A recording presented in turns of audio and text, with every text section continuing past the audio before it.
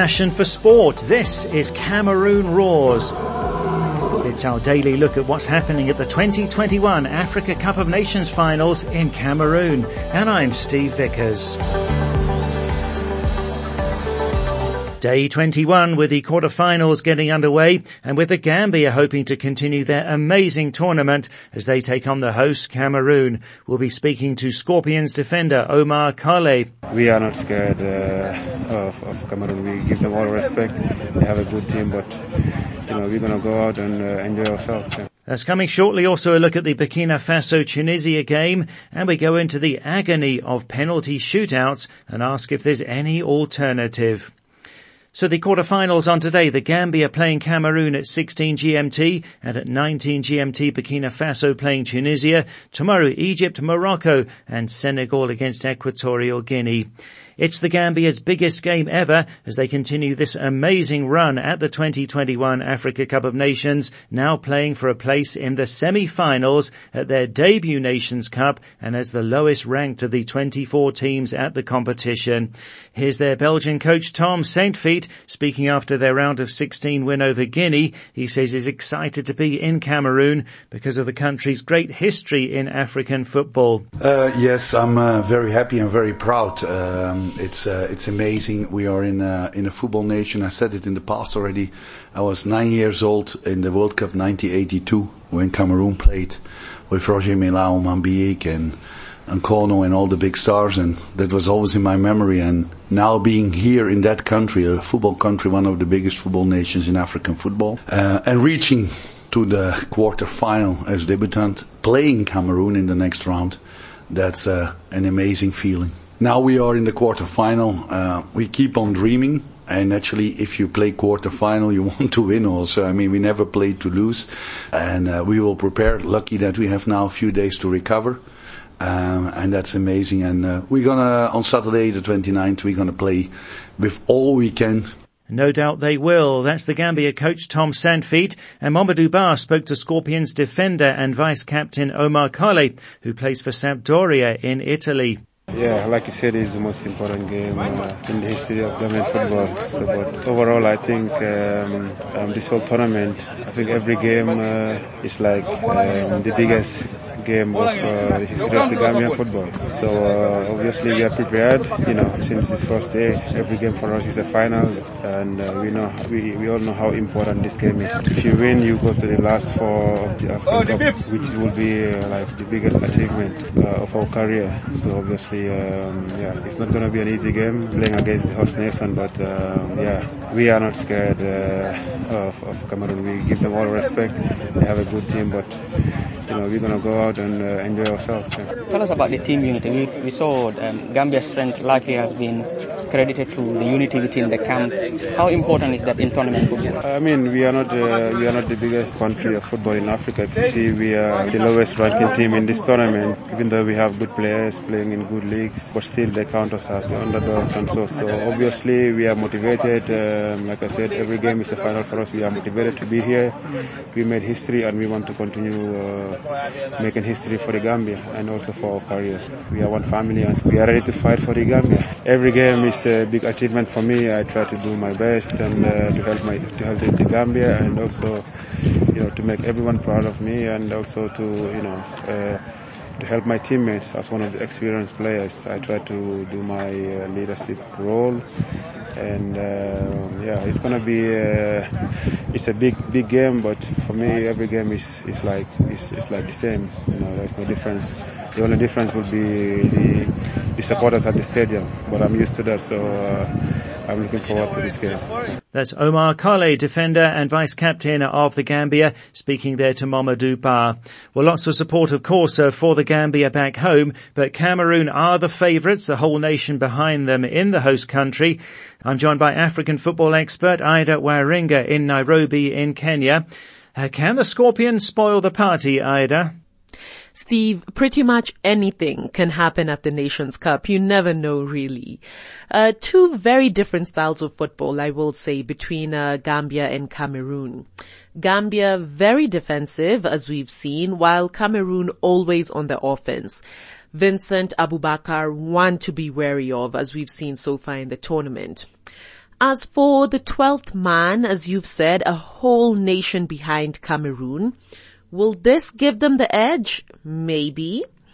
But all in all, no matter the result, I think Gambia should be incredibly proud of themselves on their debut. Well, it really does look like a fascinating contest. Then the late game at 19 GMT, Burkina Faso playing Tunisia. Tunisia knocking out Nigeria in the round of 16 at a time where the Super Eagles were the tournament favourites for many. And Burkina Faso, they needed a penalty shootout to knock out Gabon. This looks like it could be a close game, Ida. This matchup is quite familiar for both countries, Steve, seeing as they faced off in the quarterfinal just 5 years ago. That was at the 2017 AFCON.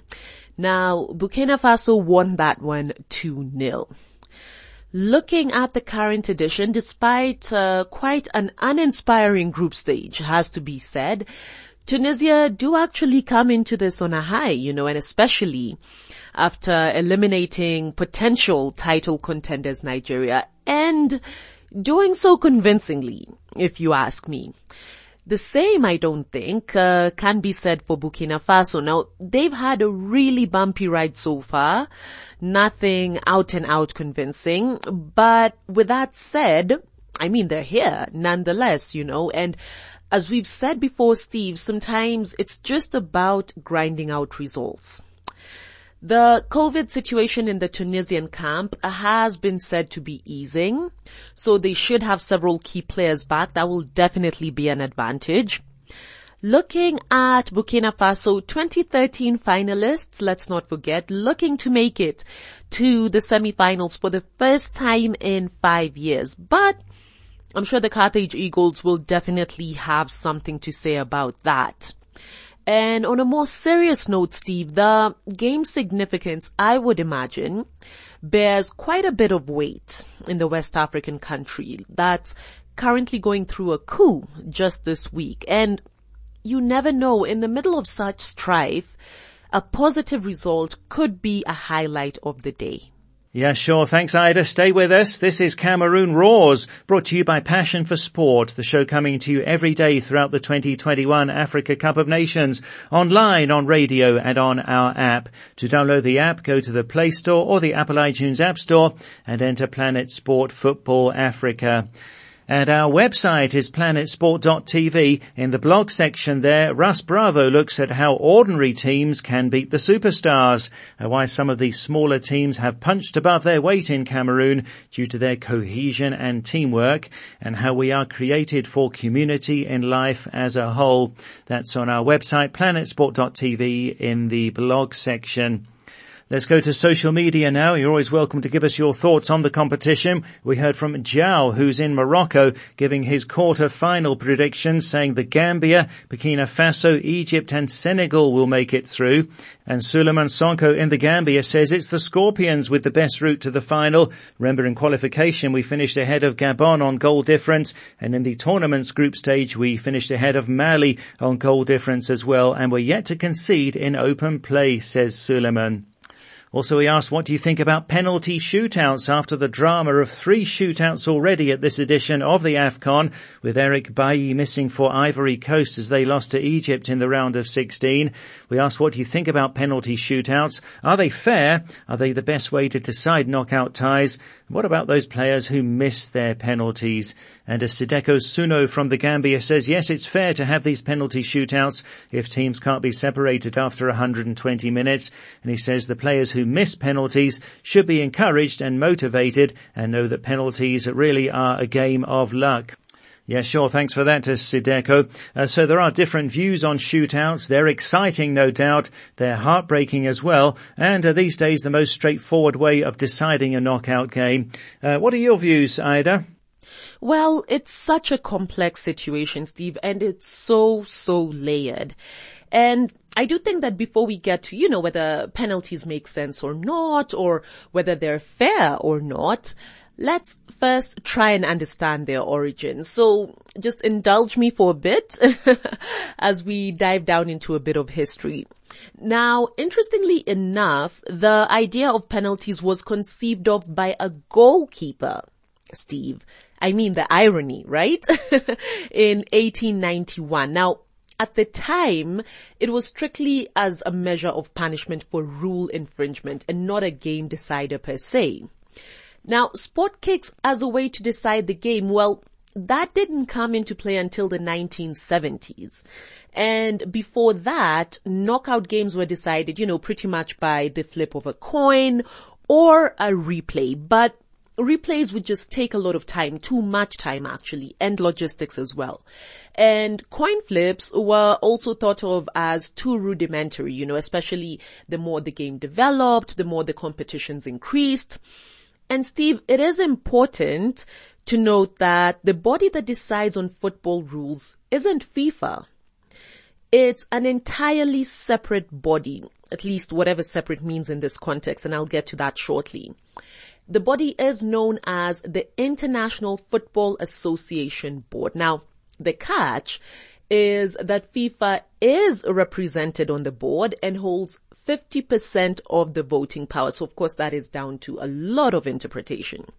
But back to the pitch. Well, the first big competition that used penalties as a decider was the 1976 Euros. Now, that was between Czechoslovakia and West Germany, which is where the term Panenka originated after the Czech player Antonín Panenka converted a particularly clever one.